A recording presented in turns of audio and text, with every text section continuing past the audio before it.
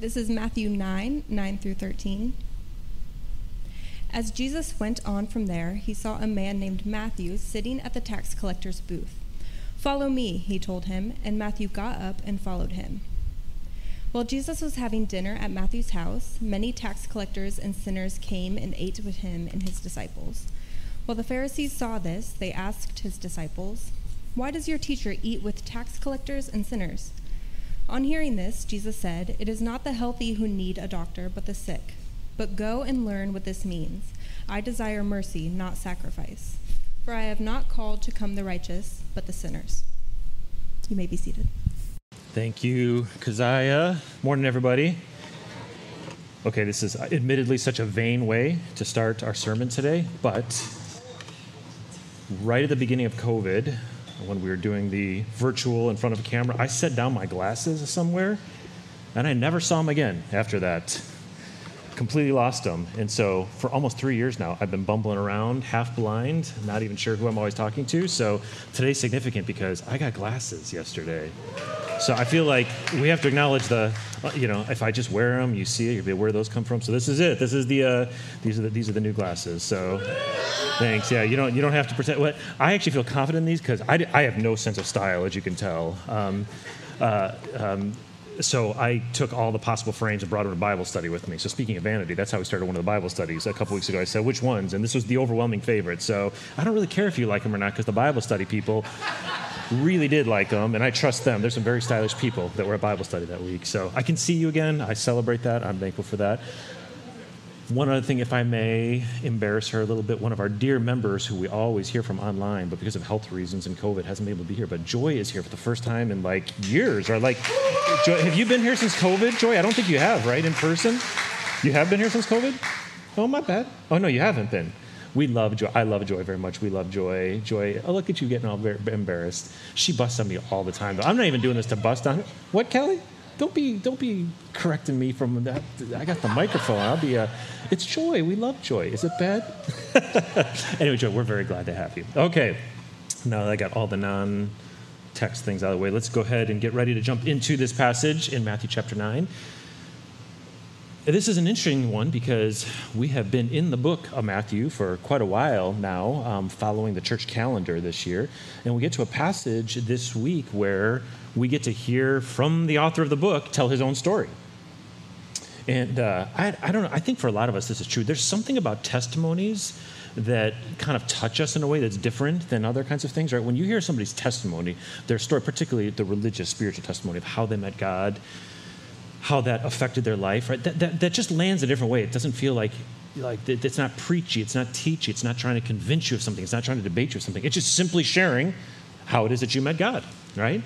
And we actually don't always get these in the Bible where those who write scriptures share their own story of how they met God. But in this case, we do. We get to hear from Matthew himself of what it was like to meet Jesus and what it meant for him. And as we look at this, again, it's a short passage, but usually these short passages, you can usually assume that the shorter it is, the more dynamite is in there, and you have to really slow down, right? Often when you hear a testimony, and those of you who've been around church know this is what often happens. Often when somebody shares a testimony, particularly from a faith lens, they're usually going to share it kind of in a format of what my life was like before I met Jesus, what my life was like after I met Jesus, right? That's just, it's not a formula or anything. It just tends to be how people often tell their own story to kind of show the vivid contrast of how the transformation of encountering with Jesus changed their life. And to a certain degree, Matthew follows that. To a certain degree, he doesn't. So the part where he doesn't get into a lot of detail. We just read the passage. He doesn't get into a ton of detail about what his life was like before and what his life was like after, because I think from Matthew's perspective, he figures it's pretty obvious who I was before and how that changed. Right? The story starts with Matthew saying he was sitting at a tax collector's booth. And Matthew assumes, for sure, the readers back then, but hopefully that we too can kind of fill in the details, that to be a tax collector was to be somebody who was hated by just about everybody. To be hated by just about everybody, right? The Jewish community, the whole story of the Old Testament, the Jews are just repetitively oppressed by some kind of imperial power over and over. It starts at the very beginning of the story with being under the superpower of Egypt. Then you get Assyria, you get Persia, you get Babylon. And so in the times of Jesus, the imperial power is Rome, of course. They're under the oppressive rule of Rome. And so what most Jews are hoping for is that the Messiah, Jesus, will come and overturn that, create liberation and freedom for them. But man, if there was one kind of person that just about every Jew did dislike back then, it was tax collectors. Because not only was a tax collector not on the side of the resistance, not on the side of trying to stand up against the imperial powers, they were profiting off of it.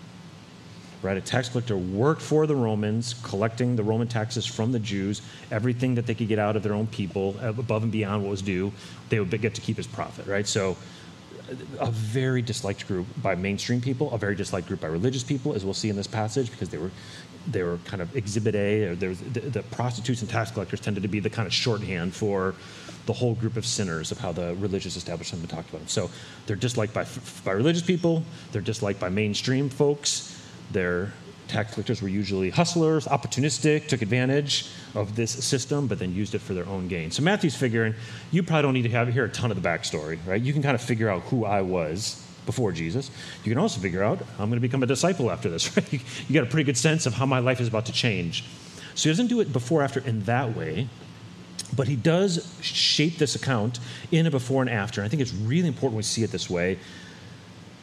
What Matthew focuses on, the name Matthew's used here, his former name Levi is used in the other accounts. What Levi focuses on, what Matthew focuses on here, the before and after is how he thought about faith and religion. All right, so let me say this real slow. Matthew wants us to see that he had one way of how, all the way up until this encounter, he had a certain kind of way that he thought about faith and religion. After his encounter with Jesus, and after this particular encounter where the Pharisees show up at this party, it forever changed the way Matthew thought about faith and religion. And the shift was not subtle. It was not insignificant. It was not minimal. It changed everything for Matthew, shifting from how he used to think about faith and religion to how he now thinks about faith and religion, which we're going to get in this moment. I even think it's worth pausing and even recognizing that this is an interesting thought experiment we could all do, right? Like, how was it you thought about faith and religion before you really encountered God? The love of God, the transformational love of God. How is it that you would now think about faith and religion in a way that's different than you used to? This is what Matthew highlights in the story. And again, a testimony is heartfelt, right? This is not Matthew being teachy. This is Matthew saying, here's what changed everything for me. And I'd like us to really, really focus in on this. It's one I would say the whole of this encounter is encapsulated in one sentence. There's some very famous language that came from this. But this for Matthew represents both how he used to see it and how he sees it after this encounter with Jesus. So let's go ahead and bring the text back up again. So just to kind of catch up in the story, we see that Jesus comes in contact with Levi, with Matthew at the tax collector's booth. Jesus tells Matthew to come and be his disciple. Matthew responds, follows Jesus. That's all important, but I'm not going to focus on that. So what happens next, verse 10, we see that Matthew was obviously a popular guy with his other tax collector friends. I like how in this account it says not only were other tax collectors coming to the house, but even other sinners came. So you get this dinner party that's happening, which to be a fly on the wall in that conversation, right? What is Jesus and however, not all the disciples have even been selected yet by this point, but Jesus and whatever disciples are there. What is that conversation like with Jesus and the disciples, James, John, Andrew, those who've already said yes? And then Matthew and his tax collector buddies. What is a conversation like that over dinner? It just kind of makes you wonder, doesn't it?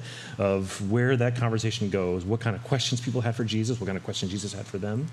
But so this is the setting. There's this dinner party happening, and this would have been kind of out in the open. And so the Pharisees, which is one specific religious group, especially those tasked with overseeing the Old Testament laws and making sure that people follow this.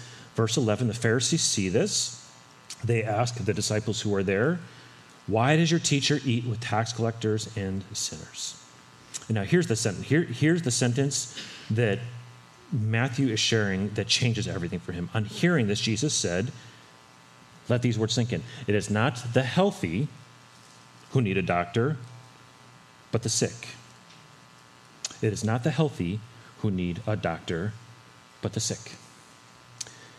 And this sentence, if you grew up in church, you've heard this before, but I would urge you not to let it become so familiar that you miss the power of this. If you've not really ever thought about how does God describe what our relationship should be like with God, for Matthew, this would be the single clearest way. Matthew is contrasting how he used to think about faith and religion with how he thinks about it after this. And so Clearly, Jesus is saying healthy, sick is kind of what we're shifting to. So let's look at it like this. The Pharisees represent actually how Matthew would have thought about faith and religion up to that point.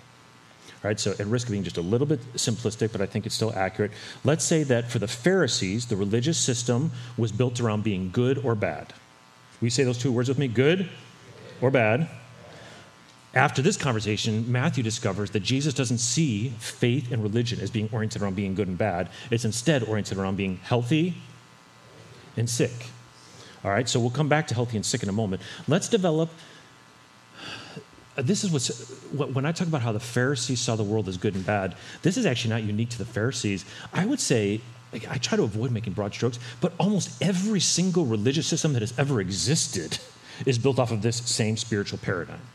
Right, that you see religion, that you see faith with God essentially being built around good or bad. In fact, I'm sure you've heard this. I've heard this conversation. I've heard people say this so many times I can't count anymore. I hear people say all the time, when people don't particularly subscribe to one religion, what they'll often say is, all religions are essentially the same. Right, you hear stuff like that, and that's not even the part I'm kind of bringing up. But they'll say, all religions are essentially the same. It's what they say next that I think shows how universal this is. When somebody says all religions are essentially the same, what do they say is the same about all of them? They say, we're supposed to be good people. That's the essence of religion. I've heard people of every background say this, that this is what's ultimately true of all religions, that we're supposed to be good people, right? We're supposed to treat people kindly. We're supposed to be charitable to our neighbors. We're supposed to be concerned for the vulnerable. We're supposed to show up in the world a certain kind of a way. This is what's ultimately true about all religions. I would go so far as to say is like, this is the default, and without something that in a drastic way replaces it, this is the default of how all of us think about God, is kind of a starting point. So in so many ways, this is nothing unique to the Pharisees. They just have kind of a whole institution built around this of making sure to really clarify all the ways you're supposed to be good according to the Hebrew Scriptures, all the way that we shouldn't be bad. And in one sense, it makes logical sense, but let's ask, how does the good-bad paradigm work for how we think of faith and religion? It's simply this. It says, God has called us to do good, however that would be understood, and this is how we should try to live our lives. We should try to live our lives accordingly with the rules that God has for us. More broadly, people would say this about just of any God, keeping it specifically Christian. The Christian view of seeing Christianity as around good and bad is that a Christian is supposed to be a good person.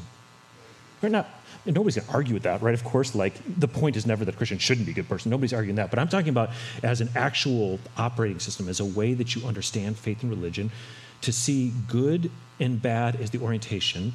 It's essentially an earning system, right? So the way you know you're right with God is that you're performing according to the Christian code and conduct, right? And so you strive, usually for good reasons, but sometimes out of fear, you strive to be as good as you can so that you're right with God, right? And then it becomes kind of a reward-punishment system. Like in the good-bad, it's in all religious systems, it's got kind of a karma feel to it, right? When you're good, God rewards you for being good.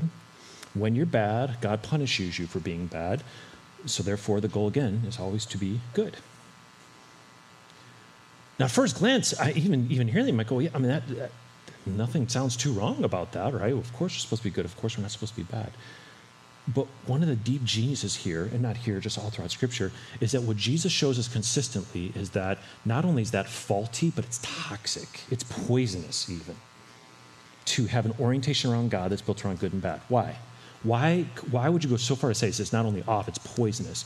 Well, we can even take a step back from the Bible and just look in the human realm. If you're watching a parent raise a young child, and you observe that the parent and that the child's orientation of understanding love from that parent is based on how good that kid does each day, how healthy is that kid going to be as they grow up? If on a day where, let's put it, we just celebrated graduates, right? So let's put it into a high school format. If a high school student is only loved when they get straight A's, when they kill it in extracurricular activities, when they have all the right kind of friends, if that's how they get their parents' love, when they're doing really well, they're going to actually probably feel like they're thriving, right? Because the parent really is showering them with affection.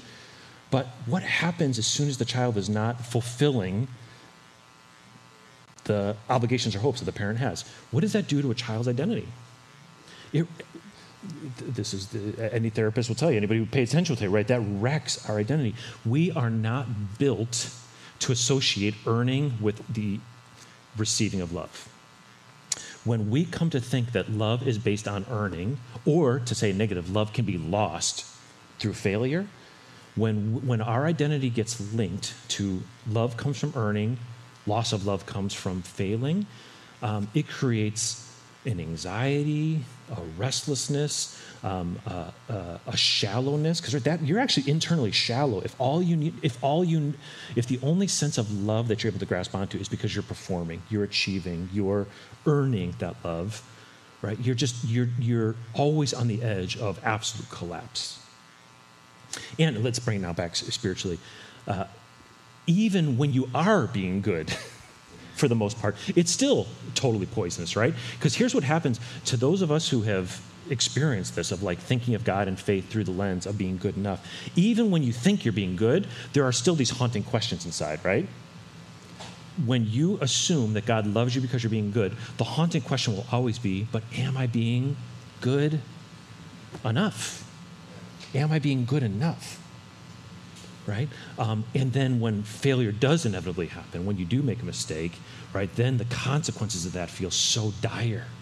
Because then the anxiety increases even more, like, shoot, I did something wrong, I missed something I wasn't supposed to do, or I missed something I was supposed to do, I did something I wasn't supposed to do. Then the kind of questions, and oftentimes they're unspoken, but they're very much in us. The questions start becoming, what now? How much good do I need to do to make up for the bad that I just did? Because that's how the economy of love works in the good-bad system, right? And depending on how much you think about this, it can be even more haunting because you start to ask yourself, what if I didn't even realize I'm doing something bad? What if I'm doing something bad that I don't even know that I'm doing bad? Then how much more good even do I have to do, right?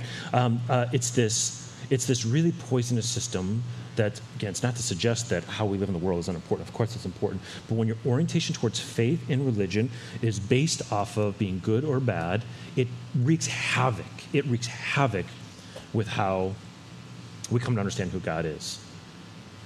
And I might even add, it wreaks havoc in how we show up in the world with other people. Right? When your system is built around good and bad, there's a reality of humanity. The only way you actually know how good you are is by doing what? Is by comparing yourself to other people. That's the only way you can really gauge if you're being good. Am I being good compared to how I determine other good people are? And then worse, where it gets really, really terrible, is if you build your system off of being good and bad, then it's really important to know who the bad people are. And it's really important to draw really clear boundaries around who's good, as I understand good, who's bad, and keep far away from the bad people. You see what I'm saying, right? So this is how the Pharisees work, but this is really how all religions work. And this is really key to understanding just this simple question. This simple, I don't actually think in fact, this is the first conversation between the first question that the Pharisees ask of Jesus. So I don't even think they're being difficult necessarily when they ask this. When they come to the disciples and say, why does your teacher eat with tax collectors and sinners? There's genuine confusion for them, right? Because their whole system for understanding God is you be as absolutely good as you can be. And if that's your system for understanding God, is to be as good as you can absolutely be, it just makes logical sense that you avoid the bad people. Right? So what they're saying to the disciples about Jesus is, look, at minimum, this is a bad witness. You're supposedly this spiritual teacher telling people how to be good according to God, and now you're hanging around with all these bad people. But at worst, what if you catch their bad behaviors? Right? It is risky if the whole religious system is built off of being good and not being bad, then it's a poor idea to be associating with bad people, right? I mean, you can really follow how they get there. Again, I would say this is how everybody thinks if they don't have something redemptive that comes from God's very self, okay? So that, I think what Matthew is clearly showing us is that he would have described religion and faith the same way they did up until Jesus. And he knew he was one of the bad, this is no surprise to him, he knew he was one of the bad guys. He knew as a tax collector, he was seen as one of the bad guys. When the Pharisees say, why is Jesus hanging out with these tax collectors? That's not a surprise to any of the tax collectors there. They all know very clearly how they're seen by the Pharisees, by the religious people, by all the mainstream folks, right? But now, in answer to this question, this is where Jesus, in this one line, changes everything. Jesus says, and when he hears this question, Jesus says, it's not the healthy who need a doctor, but sick. All right, so now let's spend a moment and say, how and why is this orientation of healthy and sick there's nothing in common with good and bad. There's nothing in common with the way Jesus describes religion, faith, what it means to be in relationship with God. Jesus uses this language of healthy and sick. And so, at first glance, So Jesus is saying it's not healthy who need a doctor, it's the sick, right? So he's talking about being sick. At first glance, hearing Jesus describe us as spiritually sick doesn't exactly sound like great news, right? If we're talking about the good news of the gospel, if the first words we hear, if for Matthew this is what changed everything, is that Jesus calls us spiritually sick, that doesn't at first glance sound like good news, does it? If we're honest. And yet, I would actually argue it's super good news and changes everything. Here's why. It gets to, and this is what I think becomes so, this is the gospel. This is what becomes so transformative for Matthew.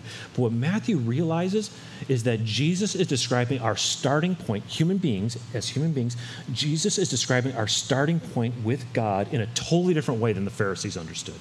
See, in good, bad, your starting point with God is based on performance. Right? God is the one who gives the rules of how we're to live. We're the ones who are to keep the rules. And how God thinks of us is based on how good we do at keeping the rules. That's conditional, right? That's based on earning. That's based on performance. What Matthew discovers is that when Jesus talks about sickness and health, that the starting point is completely different. That the assumption from Jesus, this is what's so life-changing. The assumption from Jesus is that the starting points with human beings and God is not of sin, not of being bad, not of being disobedient. The starting point for human beings is that they are beloved. The starting point for human beings is that they're beloved, that they're one with God, that their starting point is that they're at home. Now, in case you think I'm reading into this too much, this is the clear story on both that anchors both testaments, right? In the garden, let's go to the Garden of Eden. This is where the whole story starts, right? In the Garden of Eden, does the story with Adam and Eve start with conditional love with God? Do Adam and Eve need to perform a certain kind of way each day in the garden in order to receive God's blessing and love? No. The starting point is they never question that they're loved. They never question that they're at one with God. They never question that they're in this flourishing presence of God. The starting point is not one of needing to earn something with God. The starting point is they're already home, they're already loved. Go to what you know is my favorite New Testament passage because it's where Jesus most clearly talks about God. In the story of the prodigal sons, even though eventually both sons sin and go away, is the starting point that the sons have to do something in order to earn the love of the Father? No, they're just home. They're at home with God as God's beloved, as represented by this Father. The starting point is not one of good and bad. The starting point is not one of having to earn or perform. The starting point is just simply that you're loved. So where does this language of sickness become so important? What Jesus is saying is, here is the major thing we're having to contend with as human beings created in God's image as beloved. The biggest thing we have to contend with is that there's a sickness inside of us. And that sickness causes us to disrupt that which was initially so good. That sickness, we'll go to both. Adam and Eve in the garden, the two sons in the home, right? Everything is good, but there's a sickness inside of them. For Adam and Eve, it manifests in saying, let's eat of the tree and try to be as powerful as God. For the two sons in the home, this sickness says, particularly in the younger brother, the sickness says, I don't know that I like it here. I'm going to leave to try to find something else, an alternative to that. Right? That there's a sickness that affects how it is that, or say another way, even when we have the best of who God is, and you might not feel like that's often what you experience, but this is what the Bible would say, even when we have the best of what God can give us, there's a sickness inside of us that wants to stray away from that wants to break that for reasons that are a mystery even to ourselves sometimes. And then not only does this sickness affect our relationship with God, obviously this sickness affects the way that we treat each other. Through selfishness, through indifference, through ambivalence and apathy, through our own ambitions. This sickness, rather than doing what God says, love God, love neighbor, this sickness causes us to move out in the world that, if this sickness is unchecked, harms other people. So said in the simplest way, Jesus is saying your starting point is that of somebody who's beloved and delighted in by God, but there's this sickness that causes us to stray away from God, to harm others while doing it. And so let's contrast these again. In the good-bad system, it's much more clear-cut how it works. If you see relationship with God through the lens of good and bad, the goal is to be good. If you're bad, everybody knows what you're supposed to do. If you're supposed to be good and you're bad, what are you supposed to do to remedy things? be good again, right? Maybe be more good even than you were before. Maybe give extra money, work harder, volunteer harder. But this is how the psychology works of the good-bad system. You're supposed to be good. If you screw it up by being bad, you be even more good and hope that God will see your efforts and receive you back and forgive you, right? It gets a little bit more layered or dimensional when you think of it in the lens of healthy and sick.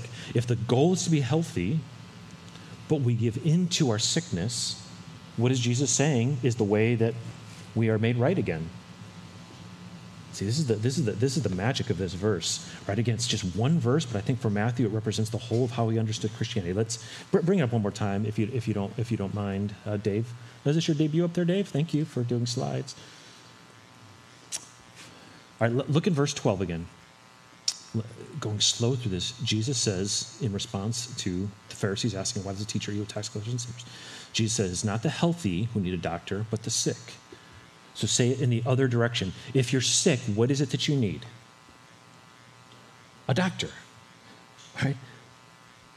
Again, I want to say it slow, and I want to let it sing in. For Matthew, this became the way he came to understand Christianity.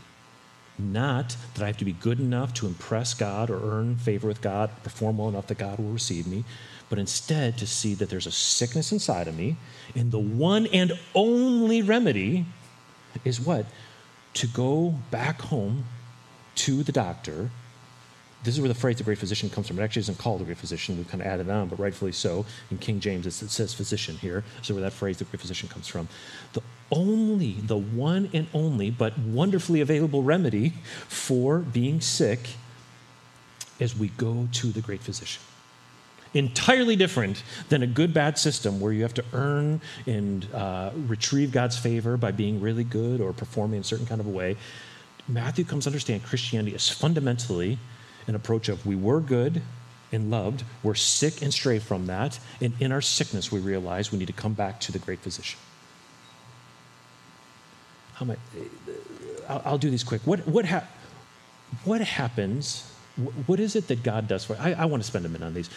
If you can see that it's not about being good or bad, it's about being sick and well, and that God wants you to be well, but first you have to realize you're sick to come to the great physician to be made well. How is it that God makes us well? Let's just spend a moment there. How is it that the great physician makes you well once you realize that you're sick? Because this is so core to my transformation too. I think it's core to his. Can I say quickly three things, and we'll kind of finish up with these? If you see yourself as sick and needing to go to the great physician, what does the great physician do to make you well? I would say it's all about things that God reminds us of, because I think we know these things. First, here's the first thing I think the great physician does. I think the great physician, I've referred to this already, the great physician reminds us who we were before our sickness took us away from God. The great physician reminds us who we were before our sickness took us away from God. And this is where the two passages I keep referring to me, I always go back to these because I think these are given to us to orient us of who we were. In the Garden of Eden, this is its own, we've done a whole series just on this idea. In the Garden of Eden, the story of humanity does not start with God saying human beings were bad and needed to be forgiven. The story starts with God looking at human beings and saying, they're good. They're good. What I have made is good. This will repair a lot of your spiritual damage if you realize you're not inherently bad. Your starting point is not brokenness. Your starting point is not sin. Your starting point is belovedness and being delighted in by God. And the great physician will remind you of that over and as often as you'll let the great physician remind you, because that is repairing kind of work to remember who I am before the damage is good, beloved, and delighted in. Secondly, what the great physician does is remind us that the sickness does not affect God's posture towards us. It affects our posture towards God. Right? This is the power of both of those stories, both the Garden of Eden and the prodigal sons. Right? When Adam and Eve sin in the most spectacular way possible. I've shared this before, but it's still so, as many times I heard the story of the Garden of Eden growing up, I still remembered it wrong. I realized this in my late 20s, that how I remember the story of the Garden of Eden is that Adam and Eve sin, and God turns God's back on them because of their sin. That's how I remember the story, because that's how my brain thinks of religion, that when you screw up, God punishes you. That's reward and punishment. That's how good, bad works. But in the Garden of Eden, when Adam and Eve sin, you know what God does? God comes and asks them where they're at so they can take their daily walk. Nothing changes in God's posture towards Adam and Eve when they sin. Nothing. Nothing changes in God's posture towards Adam and Eve when they sin, but their posture towards God changes. They run, they hide, they cover themselves. So I'm not saying it's insignificant what happens because of sin, but what the great physician reminds us is that God didn't leave you, you left God. God didn't stop loving you, you stopped loving God. God is not playing hide and seek with you, you're playing hide and seek with God. The order that makes all the difference in the world. And now let's take it to the prodigal son, because to me this is just showing the same thing, the Garden of Eden in a New Testament version. When the father loves both sons, when that younger prodigal leaves and says, I wish you were dead, give me your inheritance, what does the father do? Does the father say, you'll be lucky if you can ever come back to this house, right? What does the father do? Does the father say, you're never welcome back to this house? No, nothing changes. Not one thing changes. The younger brother tells the father, wishes he was dead, nothing changes on the father's side. More so, the father goes out to the front porch every day hoping for a sighting of that son who just said, I wish you were dead, right? And when that younger brother comes back, right, he's ready to give a whole speech trying to become just a servant in the house. No, that's not it. All that the younger brother had to do, in fact, this is how the Luke 15 story says it. It says when he's out in the fields, emaciated and eating pig food, it says he came to his senses. I just need to go home. That's what the great physician says. The great physician reminds you that it's way more simple than you're treating it as. That when the sickness has a hold of you, all you got to do is come back home. Can't be that simple, can it? It's how the Bible says it over and over. This is what Matthew got from here. This isn't about performing a bunch of sacrifices. Jesus says, I don't want sacrifices. This isn't about performing a bunch of sacrifices to hope that God will forgive you. You just got to come home. It sounds too good to be true. And then the final thing, and I've kind of said this already, the final thing that I think the great physician does is remind us that when you're ready to come home, God is waiting with open arms. Every single time.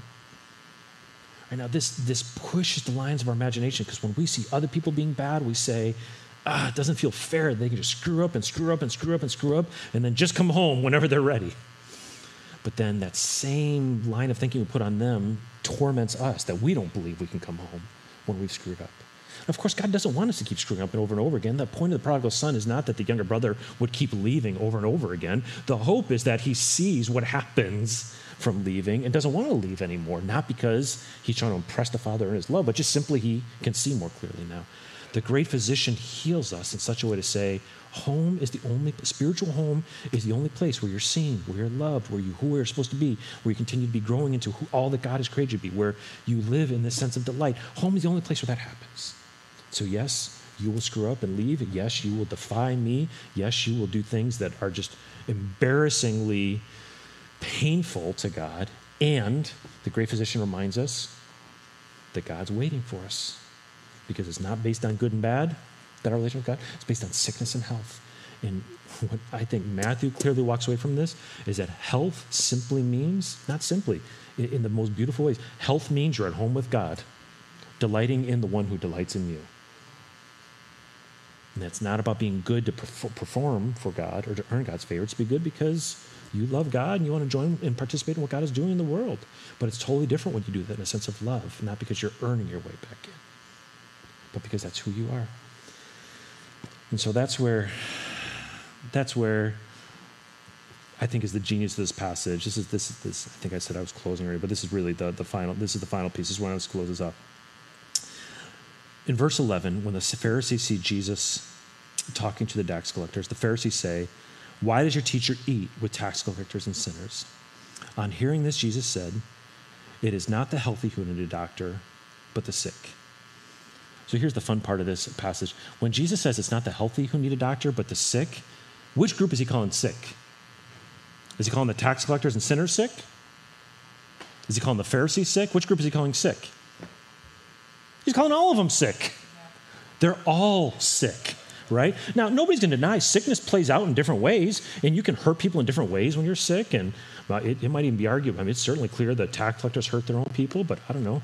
Religious people can really hurt people too, right? I'm not even sure you can quantify who hurt people more in their sickness. But the bottom line, Jesus is saying you're all sick. You're all sick. The difference is some of these tax collectors are starting to realize that they're sick and they're going to come to the one who can make them well. It's unclear yet if you as the Pharisees are willing to see yourselves as sick. I mean, and you get little glimpses. Nicodemus kind of sees this. That's why Nicodemus comes to Jesus under the cover of night, because he realizes it's not just about performing, that Jesus knows something of God that he doesn't know. But the bottom line, what Jesus hoped for from the tax collectors was the same thing Jesus hoped for from the Pharisees. That they would say, dang, that's true. There is something sick inside of me. Which again, that's not the funnest thing to say, but man, it's true. I see it myself. There's something sick inside of me that turns me into a wayward, that even when God shows God's love, I find myself pulling away from that love. There's some kind of sickness in me that harms people even when I don't mean to. I need to be made well. Jesus wished both groups would say, I'm sick. I hunger for the great physician. I want to be made well and live in the world in this healthy, whole place. He wanted both groups to respond the same. Just like in the story of the prodigal sons, it's the younger brothers who actually see their sickness. The story of the prodigal son ends with the older brother outside, not sure yet what he's going to do. And that's what I think Matthew is saying in this story, that up until this point of meeting Jesus, he thought the religious system was built off of being good or bad. And he realizes, Jesus, that's not how Jesus works. Jesus isn't saying, be good and then I'll bless you and take care of you. Jesus is saying, here's a sickness that causes you to go wayward away from God, and you need to come home to the great physician. Where home is a lot of things, but included in this passage, home is the place where the great physician makes you well. May that be true of all of us, that we long for the great physician to make us well. Amen? Join me in prayer, if you will, as we reflect on that deep and powerful passage. God, as we enter into the story today through the testimony of Matthew, what a cool way to kind of interact with these ideas, through Matthew's own testimony of meeting you in this gift he shares of what it was that most stood out, what it was about religion that he thought of in a certain way all the way up until you, and how everything changed when he met you, how this conversation changed everything. That it's not about earning, performing, sacrificing, doing spectacular things for God that earns your love and acceptance and admiration. That actually is who we were before we ever did one good thing or one bad thing. We were your beloved children. But in this very real way, Matthew sees that health is available to us, but we have to realize that without you, we are sick. This sickness corrodes our ability to see you and trust you. This sickness causes us to walk away from the God who is good. And some of us do that like the younger brother, where it's in like really vivid and obvious ways where we just defy the way you have called us to live. For some of us, it's in the much more sinister and subtle ways where we actually use goodness as a way to control you until you do something that we don't like, and then we go out the back door like the older prodigal did. But bottom line, there's a sickness that even when we're up close to you, we start to drift away. I think of the old hymn, prone to wander. Lord, I feel it. Prone to leave the one I love. That is the definition of the sickness that Matthew shares here. Prone to wander. Prone to leave the one I love. I am so convinced from my own story that the wellness, the health, more than anything, is to see you for all that you are and to see who we are as embraced, loved, beloved, delighted in children. I think all of life feels different when we're healthy in how we see you and how we see ourselves. And then you send us out into the world, not judging who's good and who's bad and who's in and who's out. No, you send us out into the world as people who are getting healthier and healthier and inviting everybody else to come see the great physician and become healthy as well. So God, we want to be healthy people. You want us to be healthy people. There is no question about that. You want us to be healthy. We want to be healthy. But you're also super clear how that happens. It's not through self-reformation efforts. It's not through trying harder. It's not through earning. It's not through performing that we become healthy. We become healthy by coming home to the great physician. You are the one who makes us well. You are the one who makes us healthy. Certainly we need each other in that process as well. But if we can be humble enough to recognize our sickness, we can become positioned to receive the power of your health. Continue to build us into healthy beings who are loved and who can then love in such miraculous ways. We pray this in your name. Amen. I want to thank the worship team. I want to invite us to pray before our benediction, in addition to just kind of inviting God to illuminate the scriptures to us. It's an important day for our city. We're having our annual fundraiser this afternoon, so I want to pray for God's provision in that. So I'd ask you to join in prayer, if you will. Again, God, I know for me, I hope for all of us that this testimony of Matthew is such a freedom from a system where we have to earn your favor and risk punishment all the time. Such this beautiful invitation to be made well, to be made whole in you. Continue to help us to see that invitation, to give us the strength and power to respond fully to it. God, we know one of the outcomes of that is that we are sent out into the world in a different kind of way, as salt and as light, as your children, who is in the Beatitudes, it says, are those who seek peace because we are your children. So we're thankful for our city, for the work that happens here every day during the week. We're really prayerful, hopeful that this event today not only will galvanize and strengthen those who are already connected to our city, but will bring in some new supporters, bring in some new folks who see the importance of this work, and that do what you do, where you help us to build off of the resources, where those who've been blessed with the resources can help share and strengthen the work of what's happening. So we do pray earnestly for that. Celebrate again the graduates. We're excited for them, thankful for that time to celebrate them. May we go forth remembering who you are and who you've called us to be. And all of God's people said, amen.